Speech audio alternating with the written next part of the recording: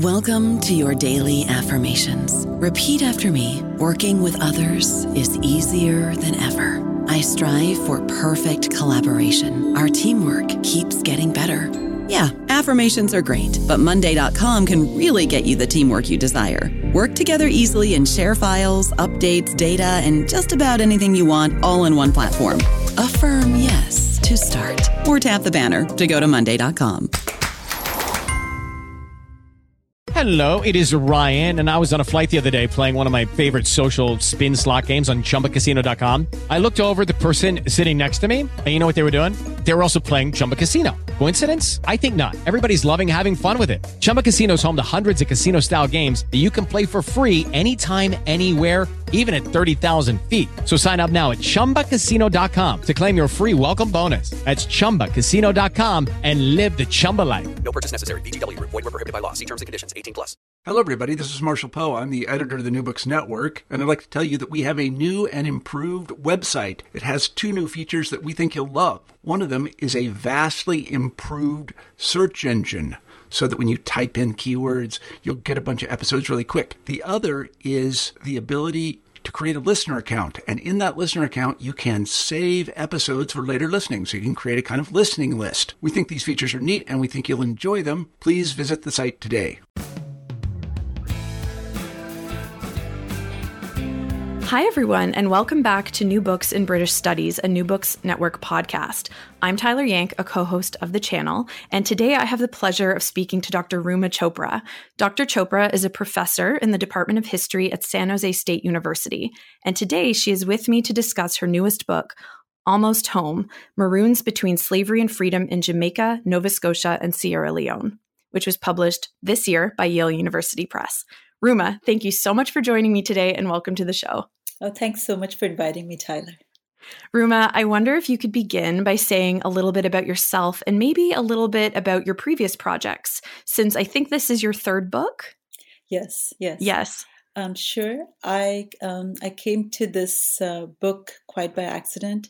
My first book was on the American Loyalists and their relationship with the British Empire, especially in New York City during the years of the war. I looked at why the British didn't trust the Loyalists as much as they could have, given the Loyalists' allegiance and expressions of allegiance to them. And so as I was finishing that project, the second book is also actually on the Loyalists, but I look at loyalism in Canada and the Caribbean. And as I was finishing this work on the Loyalists, I was in Nova Scotia in the archives, and I just stumbled across a love affair. Or maybe it wasn't a love affair, maybe it was something much more sad. And that was a relationship the governor of Nova Scotia, John Wentworth, had with a Maroon woman. And I had not, previous to that time, really thought much about the Maroons. I'd come across them as I taught courses on slavery, but I'd never really imagined them in Nova Scotia. So I was I just became curious about John Wentworth and the Maroon woman, and then I kind of followed the Maroon story in Nova Scotia, which then took me to all these other places like Jamaica and finally to Sierra Leone. So I think as I finished the Almost Home, I think I realized that there's more of a continuity between my first books and this book than I had initially thought. I mean, I entered with the kind of a moment of sexual transaction, but I realized that what I was really studying once again was the nature of allegiance, of attachment to place, to empire, and how this concept is much more complex than we usually think about. And the Maroons were really interesting to work with because I liked them much more initially than I had liked the American Loyalists when I started working on them. I thought I didn't. It took me a long time to really like the American Loyalists because there's so much negative review about them. But I liked the Maroons a lot when I entered. I was ready to feel sympathetic. I was ready to really show how wonderful they were and how much they'd struggled. So it was very tough when I started researching the book, and I came across parts of the Maroons which were not, admirable in the way we think about admirable characters in history. So it really taught me a lot about how people work in real situations to really manage their lives, to make the best of their lives in ways which we don't usually think about. I think we're kind of locked. I think not all of us, not everywhere, but with this real idea of what is bravery, what is resistance, what takes courage, what's accommodation. And I think studying the Maroons really showed the kind of the complexity of how people have to live their lives in a situation where they have very, very few choices. Yeah. So to set the scene, I guess, for our listeners who might not be familiar with even slavery studies, for example, could you give us the definition of maroon and maybe explain where the story begins? Sure.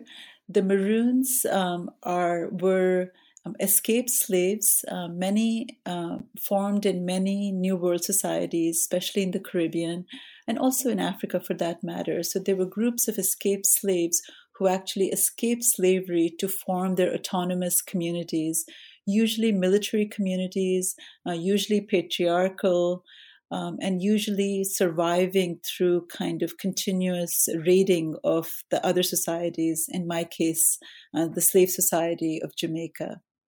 Did I answer your question? Yeah, absolutely. And then, so the Trelawney Town Maroons, why are they special? Okay, sorry. Yeah, so no. my book begins with the Trelawney Town Maroons, which were the largest Maroon community in northern Jamaica by the middle of the 18th century. And I begin with them because they are the Maroons who were very loyal to the British Empire, and they made treaties with the Jamaican government to remain loyal to the Jamaican government and to the British Empire in exchange for being loyal to both the Jamaican slave owners and being loyal to the empire. So the Trelawney Town Maroons had a kind of a very complex relationship with the British Empire, which lasted for almost 5 decades. So it's curious that these people who were so trusted by the Jamaican government to be loyal to them, and by loyal to them, I mean that the Maroons agreed to protect slavery in relation for their own autonomy. So they were granted some land in Jamaica, and they signed sort of legal treaties with the government. And in exchange for their land and their own freedom, they agreed to capture runaway slaves and to protect slave owners from other runaway communities. So the Maroons essentially made sure there were no other Maroon communities forming. And it was not just Trelawney Town Maroons, there were multiple Maroon communities in the island of Jamaica. And I studied them because they were the ones who, in the midst of a war, are deported from Jamaica, end up in Nova Scotia, and after about 4 years in Nova Scotia, they are sent to colonize the new British settlement in West Africa, Sierra Leone. So I follow them because they become uprooted from really their homeland in a way that doesn't make sense if you look at their history. So we're used to thinking about slaves and I think ex-slaves in terms of being uprooted. And we think, of course, they were treated badly, they were treated violently, they didn't have rights, et cetera, et cetera. And so the Maroons do fall into that narrative, but in other ways, they don't fall into the narrative as well. They were really an elite group of slaves. And there's no reason to expect that this group of slaves, which adopted many of the customs of Jamaican slave society, they changed their names, they took on, English names, they had sort of favorite patrons, they dressed in English clothes.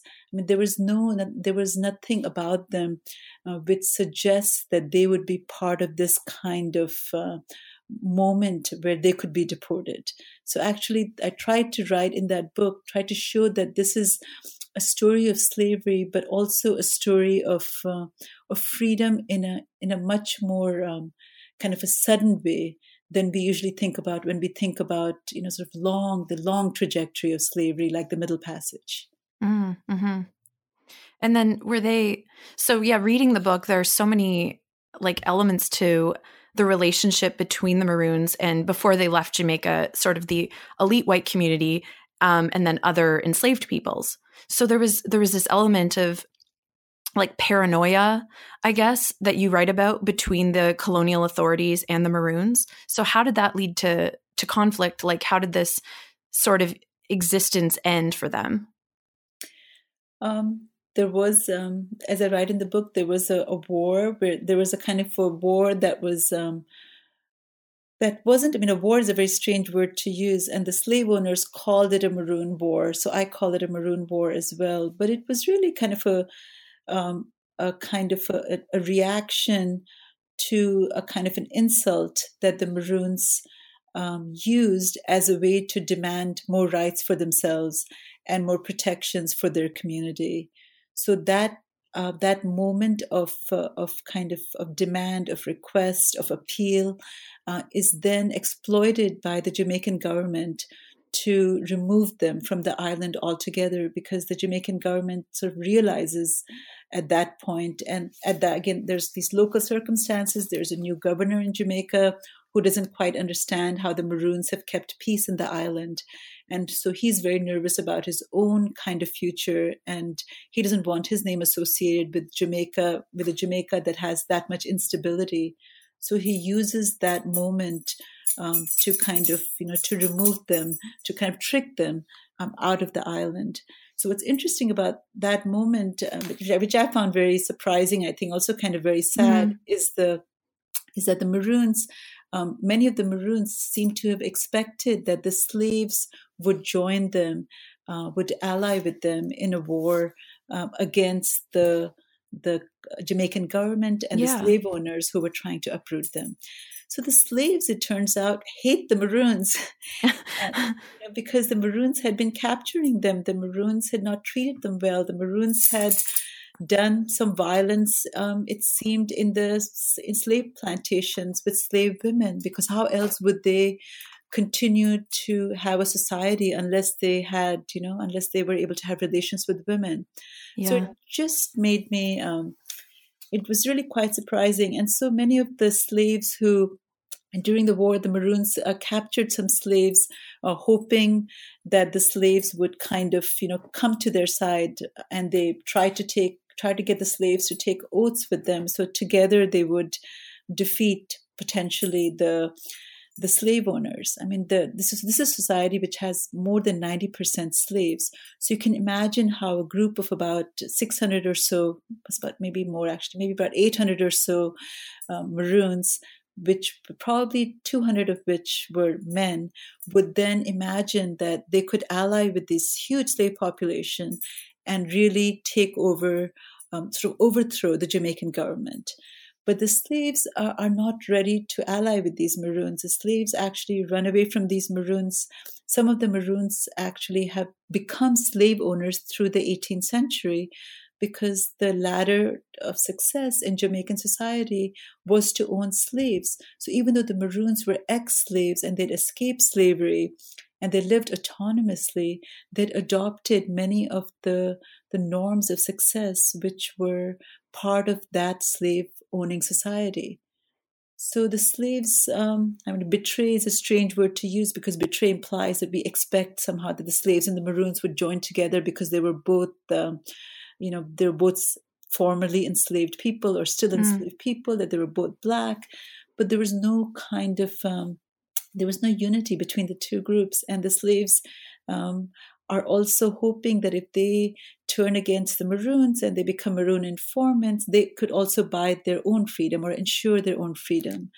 So the war really sort of exposed the kind of society that had evolved in Jamaica, where you had many, many gradations amongst Black people. There were slaves, there were these Maroons who lived autonomously.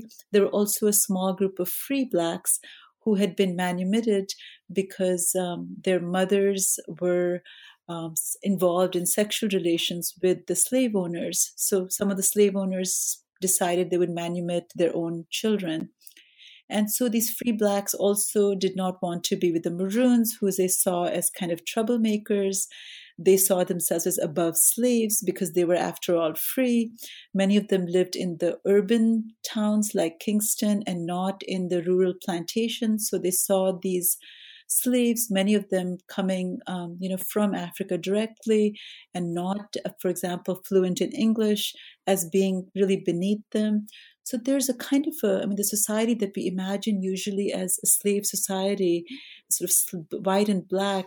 It was a white and black society, but within that white and black society, it wasn't sort of a unified black or a unified white for that matter. But because the whites were in the moment of war much more unified, because at all costs they really wanted to make sure they maintained a plantation society. Yeah, there's like a spectrum of freedom and unfreedom, and sort of the Maroon community is sort of in a, I don't know, maybe an ambiguous space on that spectrum almost. Yeah, I think, I was thinking about the title, about, it's not, I think the freedom, we think of freedom as kind of an absolute, it's slavery versus freedom. And I think it's really a relationship of dependence. The Maroons had freedom because they could rely on dependence from an elite group. So when they lost that dependence, when those people kind of decided they were not ready to be their patrons, is really when they lose their, it's really a system of protection versus a system of freedom. Yeah. So, okay. So then it's, in what year? I think 1796, the Maroons arrive in Nova Scotia. So they've been deported there. So I'm a Canadian. So that seems like quite a random destination, but I'm sure it wasn't. So why Nova Scotia? Well, it wasn't planned. Nova Scotia wasn't planned. Actually, at that time, the governor of Jamaica actually tried to send the Maroons. He wrote a letter to London saying, what do we do with these troublemakers? They can't stay here. We have them in ships, but we're not going to reestablish them in Jamaica, which is what was promised to them, that they would somehow be relocated to a different place within Jamaica if they surrendered. On that basis, they surrendered. And so when the governor sent a letter to the authorities in London, Sierra Leone came up as a possibility because the British had already established this colony in 1787, and they'd already sent one group of free blacks to actually two groups of free blacks by that time to colonize Sierra Leone. So it was kind of thinkable that you could take another group of people and ship them to Sierra Leone, because black people in general were thought to be able to survive the tropical climate in ways that others wouldn't. And Sierra Leone had a terrible reputation, so white settlers weren't really excited to go there either. But at that time, Sierra Leone was going through all kinds of trouble, and the Sierra Leone government says, no, we don't want these Maroons here. We already have enough trouble. We're not sure which side they'll go in. Will they come here and they're causing trouble to you in Jamaica? Maybe they'll cause trouble to us here as well. So they refused them. And so there's a ship that's going to Nova Scotia, and Nova Scotia was kind of ideal because it was far away enough from the Caribbean that the Maroons could not really easily come back. And it was really seen initially as a kind of a stopping point. They would be there and they would kind of wait, and London would make a decision about where they should go next. And so they kind of, so it that they would settle there happened very randomly, that they could even settle there. That decision was made very randomly. And then, so what were they permitted to bring with them? I was just interested because I might have misread, but I'm wondering, did any of them have slaves? Oh, so the Maroons, that is an interesting question. So I don't have any evidence that the Maroons brought their slaves with them, but the Maroons definitely owned slaves. And this becomes really clear when the British abolished slavery in the 1830s, and the Maroons are very upset. And the British, after the British abolished slavery, they have a short period of what they call apprenticeship, where the slaves are kind of in a sort of semi-state of freedom. They don't want to completely free them because they still want to use their services, but they promise to free them at some later date, which ends up being about 4 years. And so when the British issued this proclamation, and they announced to the colony that your slaves will henceforth be free, and they tell the slaves, you be good to your masters for so many years, because only if you're good will you be free in this much time. They actually, for some reason in that proclamation, the Maroons are not allowed to have that apprenticeship period for their own slaves. The British forced the Maroons to free their slaves in that moment. So the Maroons are very upset. They're outraged by this proclamation because they too want to have and keep their slaves for a longer period of time. So from that moment that the Maroons are vested in slavery. And you also know during the war, when the Maroon slaves are running away from the Maroons back into slave society, ironically, that that the Maroons have slavery. The extent of slaves, the entrenchment is very hard to measure, to weigh. I just don't know. Yeah. No, I'm just interested. So I'm actually asking because recently in Canada, there's been this movement towards slavery scholars reemphasizing that, yes, indeed, there were slaves being held in Canada prior to the 1800s. So I'm just curious, when they would have arrived, late 18th century, nearly 1800, how were they perceived? I guess, how was slavery perceived in Nova Scotia at that time? Yeah, so the book ended up being much more complicated. I thought I was following the Maroons, from place to place, and I would kind of, I would see what evidence they've left, and they left an incredible amount of evidence, surprisingly, for such a small group of people. So it's really a story of how the Maroons captured, sort of the worldwide imagination in a way that's again, it's hard to imagine in a world, before the internet. I mean, there's sort of voluminous amounts written about them by all kinds of people. I mean, by ministers, by newspaper people, by sailors, by military men, by women, sort of visiting women. So in terms of the status of slavery in Nova Scotia. So I was saying, so in order to follow the Maroons, it was really important for me to understand the status of slavery and the status of Black people in general in each of these British zones where they went. So by the time the Maroons arrived in Nova Scotia, so slavery wasn't sort of legal in the sense of it wasn't in the books, but it was legal in another sense, in the sense that people who owned slaves could continue owning them. But when slaves ran away from people who owned them, and the case went to trial, many of the elites did not choose to defend the masters of the slaves. So there's a kind of a conflict of some kind between keeping slavery and not keeping slavery, but it's not. There's no kind of abolitionist movement the way we think about.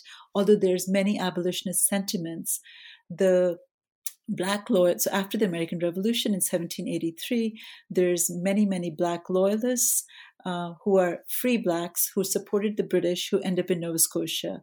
At the same time, there's about 30,000 plus white loyalists who also end up in Nova Scotia, and many of them are taking their slaves with them.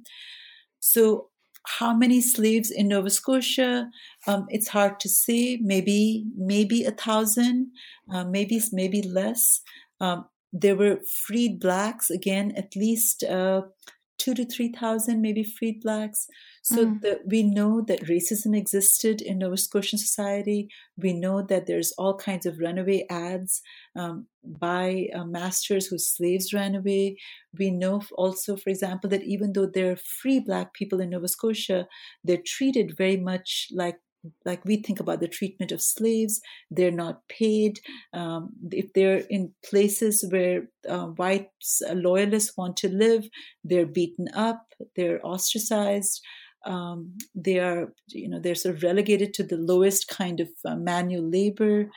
They don't really have security. They're worried about being sold or shipped to places like the West Indies, where slavery is very legal and very active.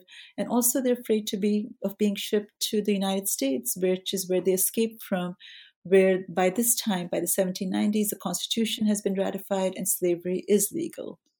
So the Maroons are entering a society where there's a kind of a paternalism about free Blacks, and there's also a sort of active racism and active kind of violence against some people. So there's a range of reactions. Mm. And the person who receives the Maroons at the time they go to Nova Scotia is a white loyalist. Again, the person who kind of got me into this topic in some strange way, a John Wentworth, who had left, who was a governor of New Hampshire before he comes to Nova Scotia. Part of his reward for remaining loyal to the British Empire is getting a position in Nova Scotia.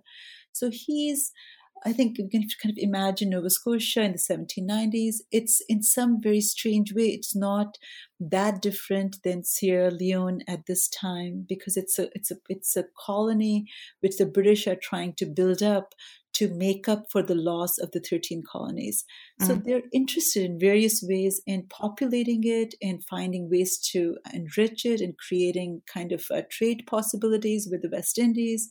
So when the Maroons arrive in Nova Scotia, there's kind of an interest in seeing them as, you know, as a way to create a new kind of, you know, menial manual labor in that population, kind of a reserve group of people who could be called in to do road work, to build fences, maybe do domestic work, maybe also like the Mi'kmaq, serve in the military for the British. This is the time of British wars with the French.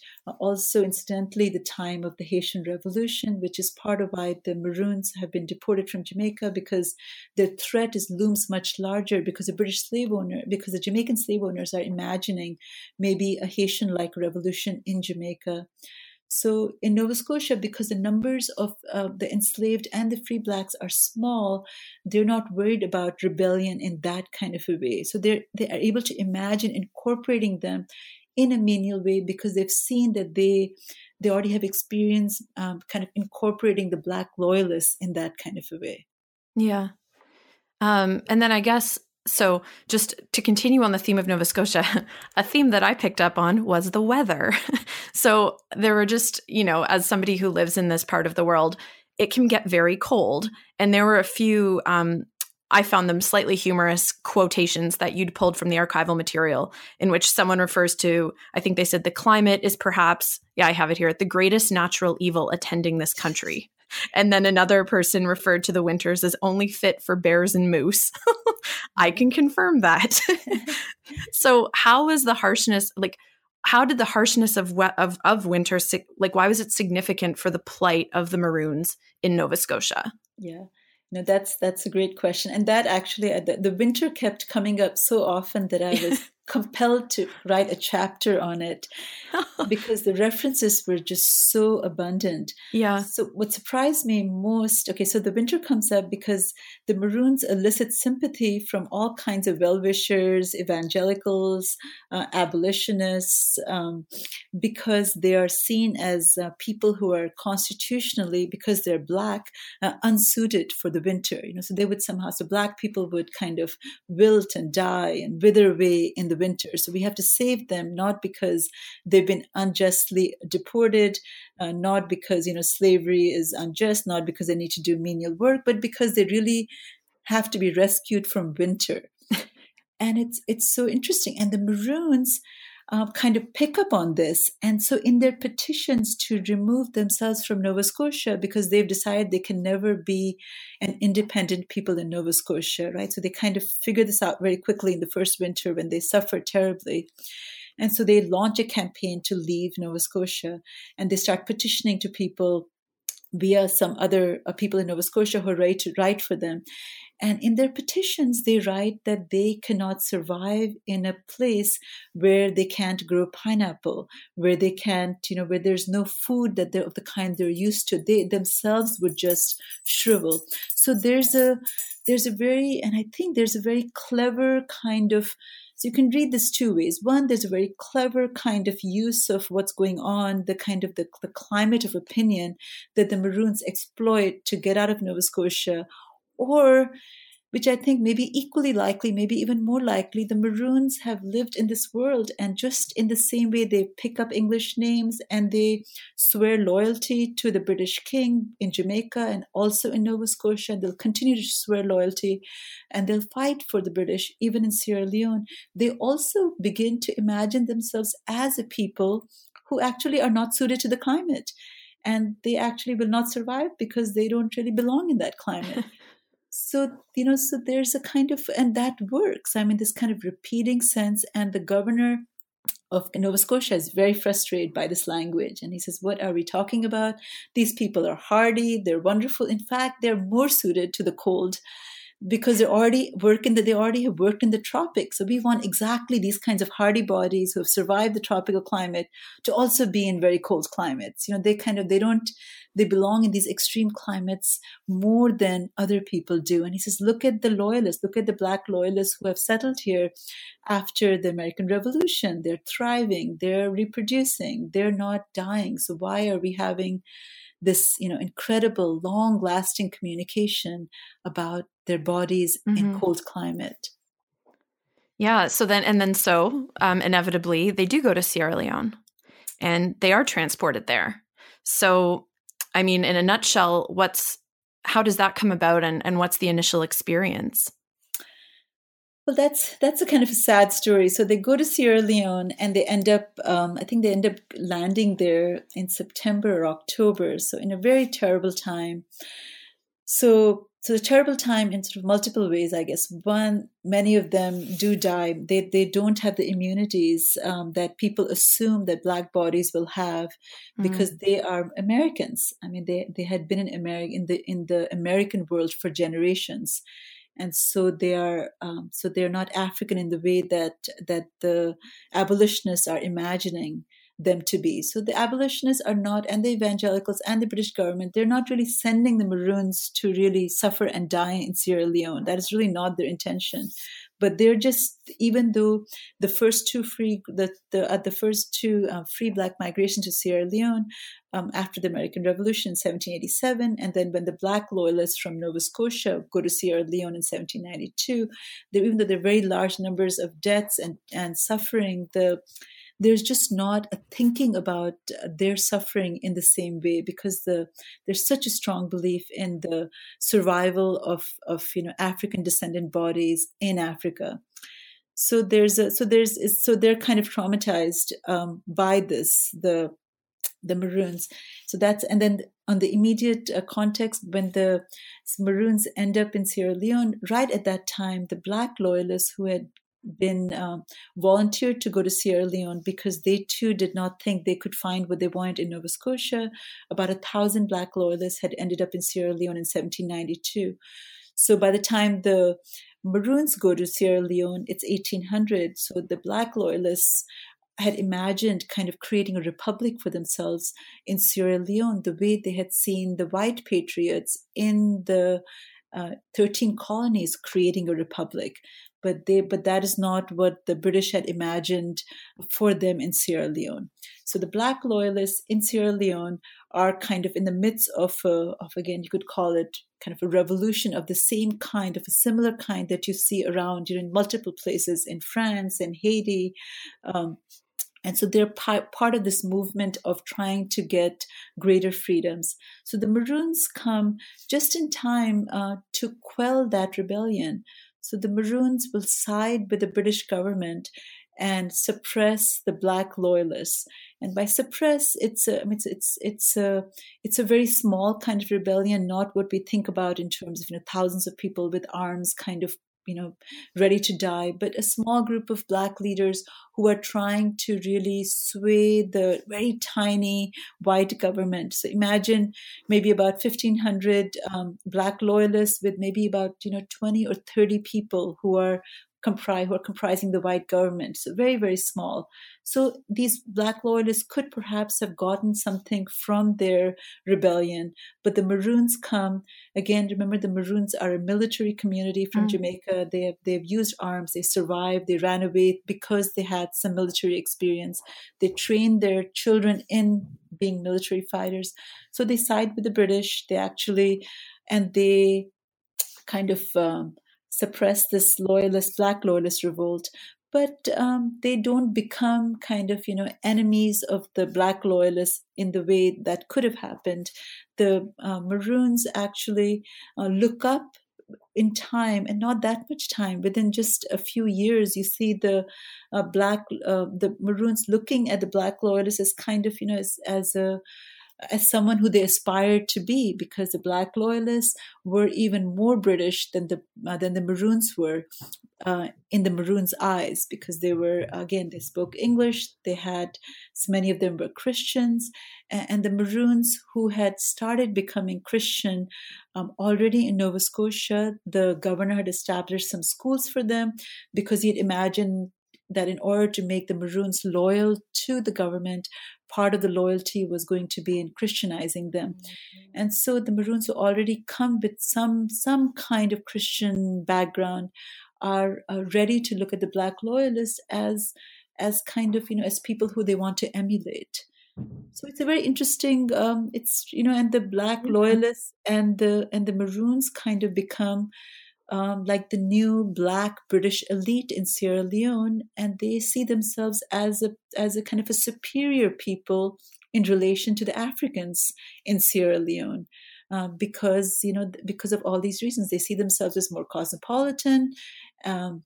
They have some understanding of Christianity. They understand British law, British customs.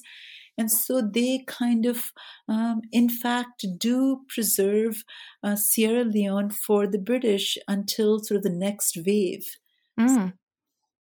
And then, I guess, without giving away what I consider to be a really fascinating epilogue, do they ever wish to go back to Jamaica throughout all of this? Yeah, so so they asked to go back to Jamaica in throughout, right? So they're asking to go back to Jamaica when they're in Nova Scotia, when they're in Sierra Leone, and that longing for Jamaica is with them throughout, and they pass this longing to the next generations. So it really, as you read about, again, I won't also give away the epilogue, yeah. Because the story continues to the 1840s, and it's striking because, again, I think it really fundamentally shifts how we think about migration and people's sense of who they are. Yeah. And even when they, over time, even when they seem, integrated, so you really start thinking about sort of the meaning of belonging to a place in a different way. So even though they maintain their attachment to the British throughout, they have a different kind of attachment to Jamaica. Yeah. So with that, then, I'd like to wrap up our conversation. But before I do, I'd love to hear about what you're working on next. Thank you. I actually this chapter on winter that I mentioned has taken me now to a new project that looks at how ideas about climate really affected the 18th century sense of not just black and white, but about being human. How climate bequeathed characteristics to us, for example, like ambition or enterprise, or more on the negative side, maybe indolence, promiscuity. So I'm looking at how ideas of climate had consequences, not just in terms of sort of the cultural history of how people thought of themselves, but how during an era of colonialism, how these ideas of climate affected what people did, where they lived, who they recruited, where they retired, etc. Oh my gosh, that sounds very compelling. I cannot wait to read that. Great. Ruma, I want to thank you for being on the show today. It was a pleasure hearing more about your wonderful book. So thank you again. Thanks very much. Bye.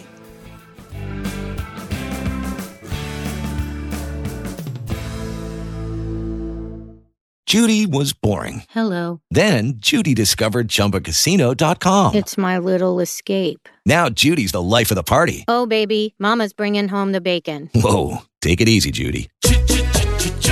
The Chumba life is for everybody. So go to ChumbaCasino.com and play over 100 casino-style games. Join today and play for free for your chance to redeem some serious prizes.